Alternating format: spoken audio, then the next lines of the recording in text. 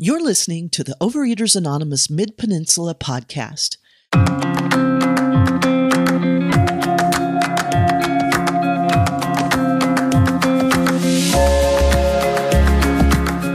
Overeaters Anonymous is a fellowship of individuals who, through shared experience, strength, and hope, are recovering from compulsive overeating. Our primary purpose is to abstain from compulsive eating and compulsive food behaviors and to carry the message of recovery through the 12 steps of OA to those who still suffer. For more information, please visit oamidpeninsula.org. I am Thana, grateful recovering compulsive eater, and I want to show some pictures of me 3 years ago, before I came into OA. That was on the 8th of July, 2020. That's the day I came into OA. And this was in September the year before.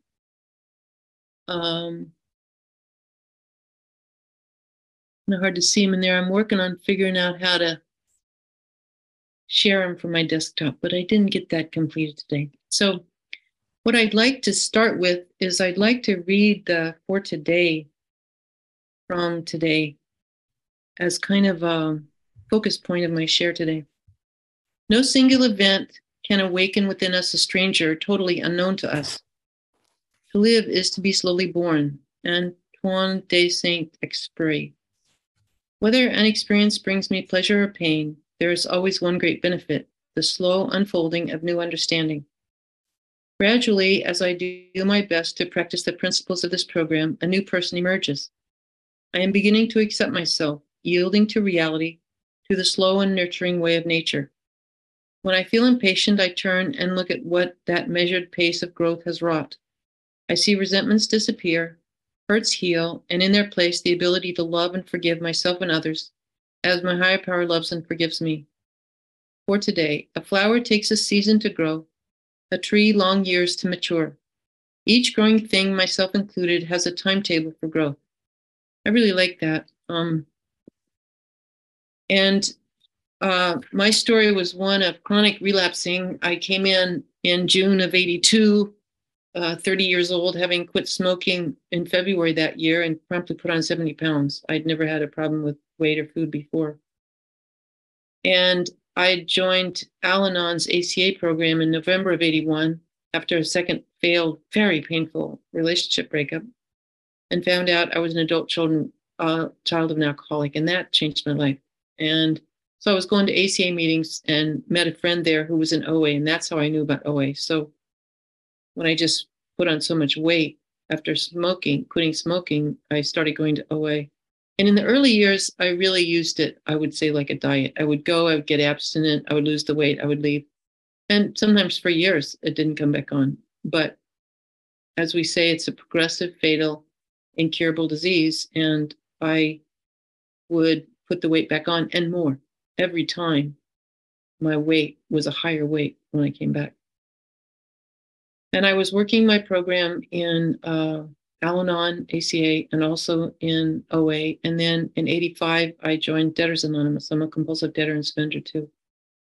And as that reading says, my growth was unfolding. It was slow but sure. I was getting a great deal from all of my programs, and I'm sure I wouldn't have the life I have today without that.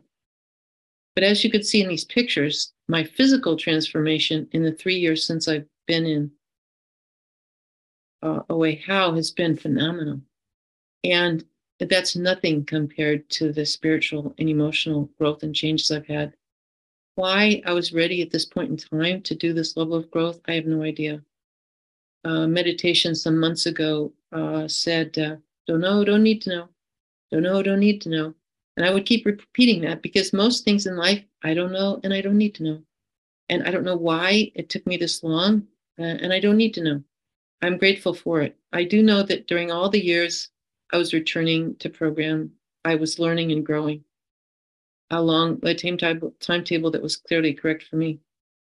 So I would get abstinent. I had been abstinent for about 14 months and gone from, I think, 268 to 228 in February of 2000, when I had changed jobs and had a daughter. She was 4.5. And when I went to work at the county as a child welfare worker, there was food every place: candy jars, candy bowls, candy dishes on people's desks, food. Not a holiday, not a Friday, nothing. People would just bring in this food. There were just tables in the hallways just for food. Bring in a holiday or something like that. Oh my God. It was like, well, it was, and I just looked at that and I just knew it wasn't my food and it didn't attract me. But every one of my relapses, I was a chronic relapser, 38 years before I came to HOW 3 years ago. All of my relapses, I can see now, started because I would drop the tools of the program. I would quit doing the things that got me there. And I was still going to one meeting a week, but that's all I was doing at that time. And I didn't have a sponsor. I wasn't working the steps anymore. And my dad died. And I had a supervisor from hell. And within months, I was back in. I picked up sugar. And then, I was just off to the races. And I left away. And it took me 5 years. It was February of 2005. I came back and I was up to 315 pounds, which was the highest I'd ever been. I'd never gone over 300. And I vowed that I would just keep coming back no matter what. And I've done that. And that's, as they say, made all the difference. And I didn't know I was a carb addict until I joined HOWA. And I was so miserable. I was so heavy. I had a top of the line Camry, and the seat in that nice Camry was not big enough for me. I was so big. I couldn't roll over at night in my bed. I had to reach over and grab the mattress and pull myself over. I was just miserable, and I didn't even care if I lived anymore. I had a lovely little granddaughter, and I didn't care if I lived. And I went to HOW. I read a review of a book by a woman with an eating disorder, and she talked about a weighed and measured food plan. And I knew immediately that that's what I needed. And I had never been open to that. For some years before that, for the first time ever, I had been open to reporting to a sponsor what I had eaten that day, but I was never willing to plan it and report it ahead of time. And it took me 16 years in OA before I was willing to give up sugar. I didn't know how I could not bake at the holidays. And now, I look back on it, the things I was baking, it was sugar, they were fat, they were flour, there was no nutrition in them. It's so radically different from how I live today. So I'd still been going to my 7 a.m. meeting every day, and a woman had been talking there for a few months about joining HOWA. So when I saw that article about a weighed and measured food plan, I thought, that's what I need. So I knew about some programs, and I talked to her about how, and she thought it was the best weighed and measured, healthiest. And I found that to be the case from my research too. So on Wednesday, July 8th, I came to the 5:30 HOW meeting in San Mateo. This woman had been given a list of HOW meetings. She also lives in Oakland, which is where I'm from. And she just sent me that link. And I was blown away by the meeting. Then people were just so happy, joyous, and free. And then when people qualified, the number of people that had lost so much weight, nearly or over 100 pounds, and then kept it off for years or decades. I was just blown away. I was like, oh, I want that. And I called someone after the meeting and got a sponsor and started it. And I was just ready. I was willing. And I did everything I was told to do. And the weight just started melting off. And I started working the steps on the how questions. And more was revealed to me. I knew I had PTSD from my childhood, but I hadn't really understood what that meant in terms of how impaired my living was.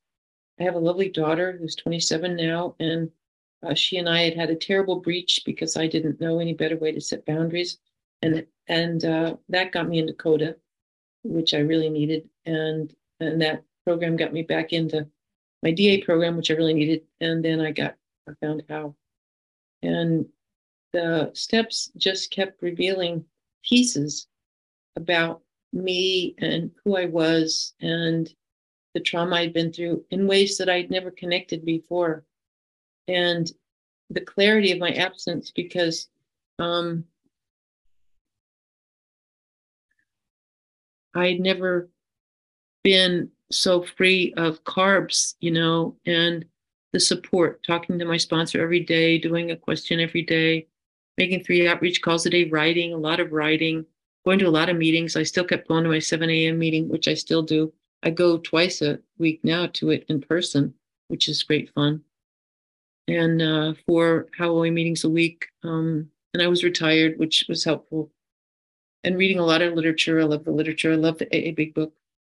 And it just began to change me. And I got into trauma recovery and went to groups and did EMDR treatment. My daughter came back into my life. It'll be 2 years in September since we've been reconnected, and things just keep getting better with her. I just keep learning. I keep learning that I can't know what's best for someone else. I can not figure out what's best for me without my higher power. And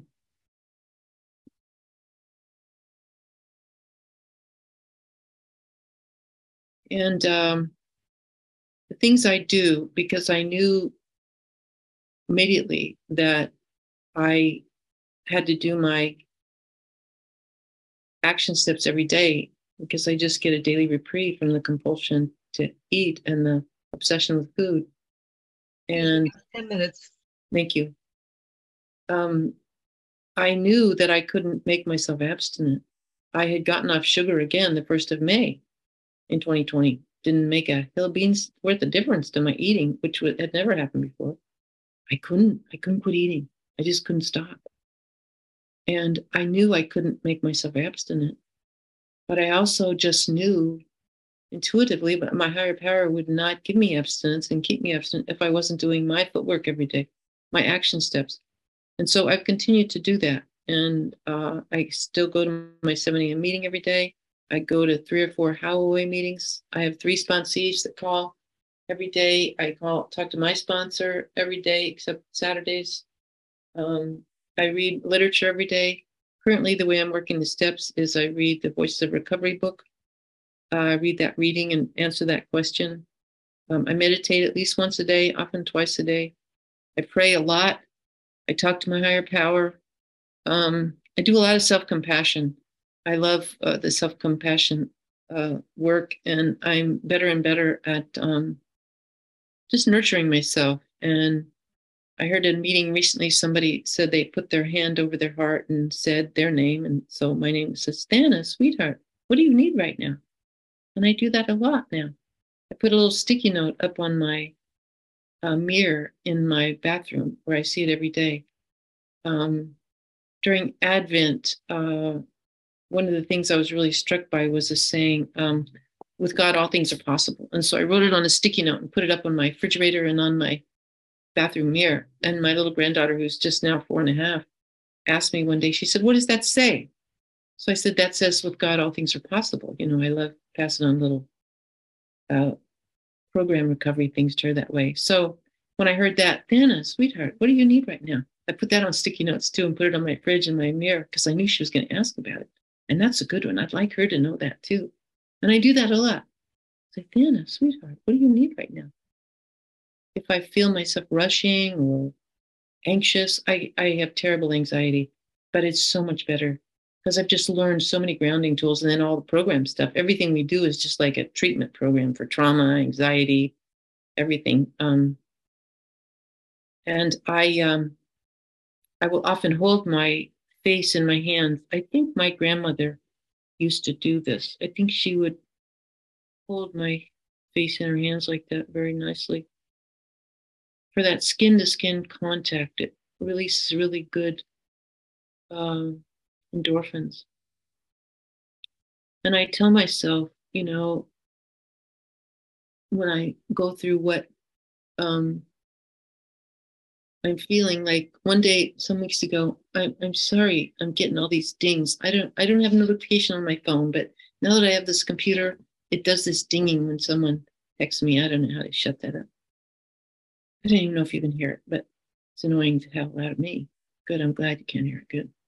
I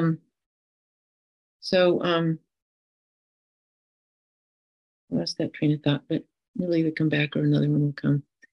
So I tell myself Thana, sweetheart, what do you need right now? And I did that. I guess it'd be, I think, 2, maybe 3 weeks ago tomorrow. I had come down to the in-person San Mateo meeting and was speaker. And it was just such great fun. A dear friend of mine drove me down and we had a marvelous time. And we went out to lunch and coffee with the group afterwards. And it was just great. And then came home afterwards and came in. And then, I just felt so lonely when I came in. I felt so lonely. So I did that. I said, Thana, sweetheart, what do you need right now? And I stopped and I sat down to spend some time with myself. And I knew I was lonely. And I was like, oh God, I'm just so lonely. And it scares me. It used to scare me to be lonely. It doesn't so much anymore.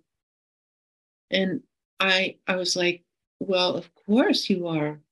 This has been such a lovely day, being with your friend and driving, and it was a beautiful day, and being with the group down there, all these people that really have given me my life back, and a meeting in person. It's just so great still to go to in-person meetings, and then out to lunch and driving home with my friend. It was just great. It was like, well, of course you're lonely.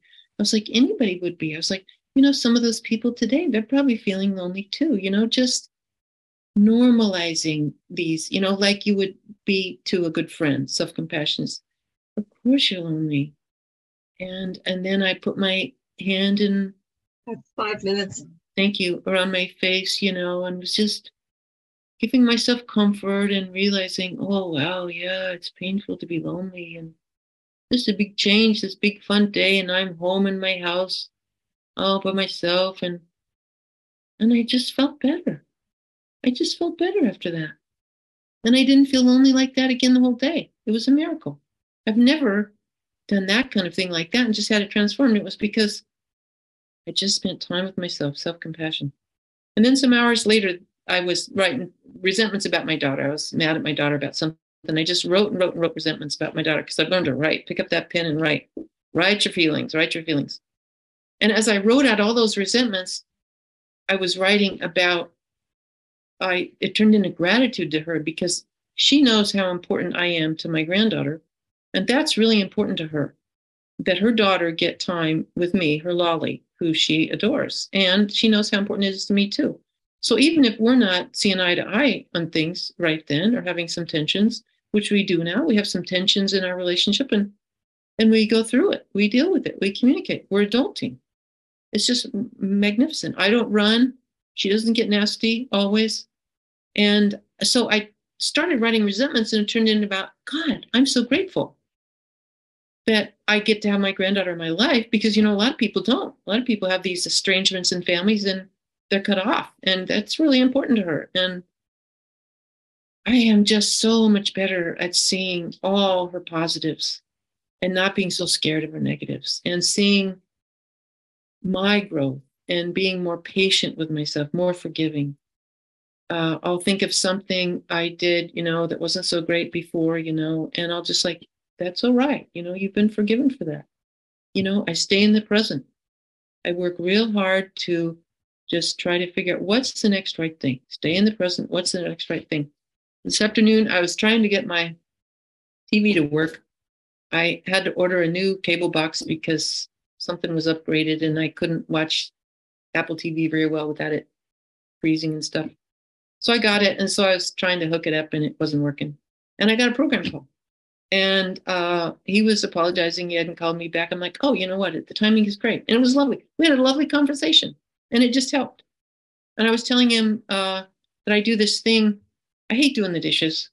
And so I was doing the dishes earlier and I was like, I'm going to wash this sin away. I'm going to wash this sin away. And sin isn't a real thing in my life. I didn't grow up Catholic. It's not a word I would usually use. But I was like, I'm going to wash this sin away. It's like, I'm going to wash these shortcomings away. I just got into it and made doing dishes a lot more enjoyable. And so I was telling him that, about how if we change our attitude a little bit, it's amazing how much we can change. And so I was thinking that about this darn Xfinity cable box, and it never did get working. And now they got to come out and fix it on Tuesday. But, I'll live without my program. I'll figure out someone else's house to go to for the Warriors game tomorrow. So, life gets better and better because I keep growing, like flowers, like trees. I'm unfolding. And I'm grateful for this life. And I'm so much more in touch with my vulnerability. Oh my goodness. I wasn't about to be in touch with vulnerability before. And that's why I had to be so hard and so tough and so mean, and I don't have to be anymore, because I just say, God's got this. My daughter has a custody hearing on Monday and she asked me to go. And I said, you bet, I'll be there. And then I said, I'm happy to lift there and back, because she was going to drive me. I don't drive anymore, because to give you some more space, because it's even tense being in the car, because she's so tense and we trigger each other. And she's like, thank you. I appreciate that. That's just a God nudge. And I just know God's got this hearing. I don't think there's anything big going on. It's just kind of natural. I think the first one since pandemic. I just say, God's got this. But I also know it makes me anxious, so I have to sit and write. So I think that's enough for me for tonight. Thank you very much. That's it.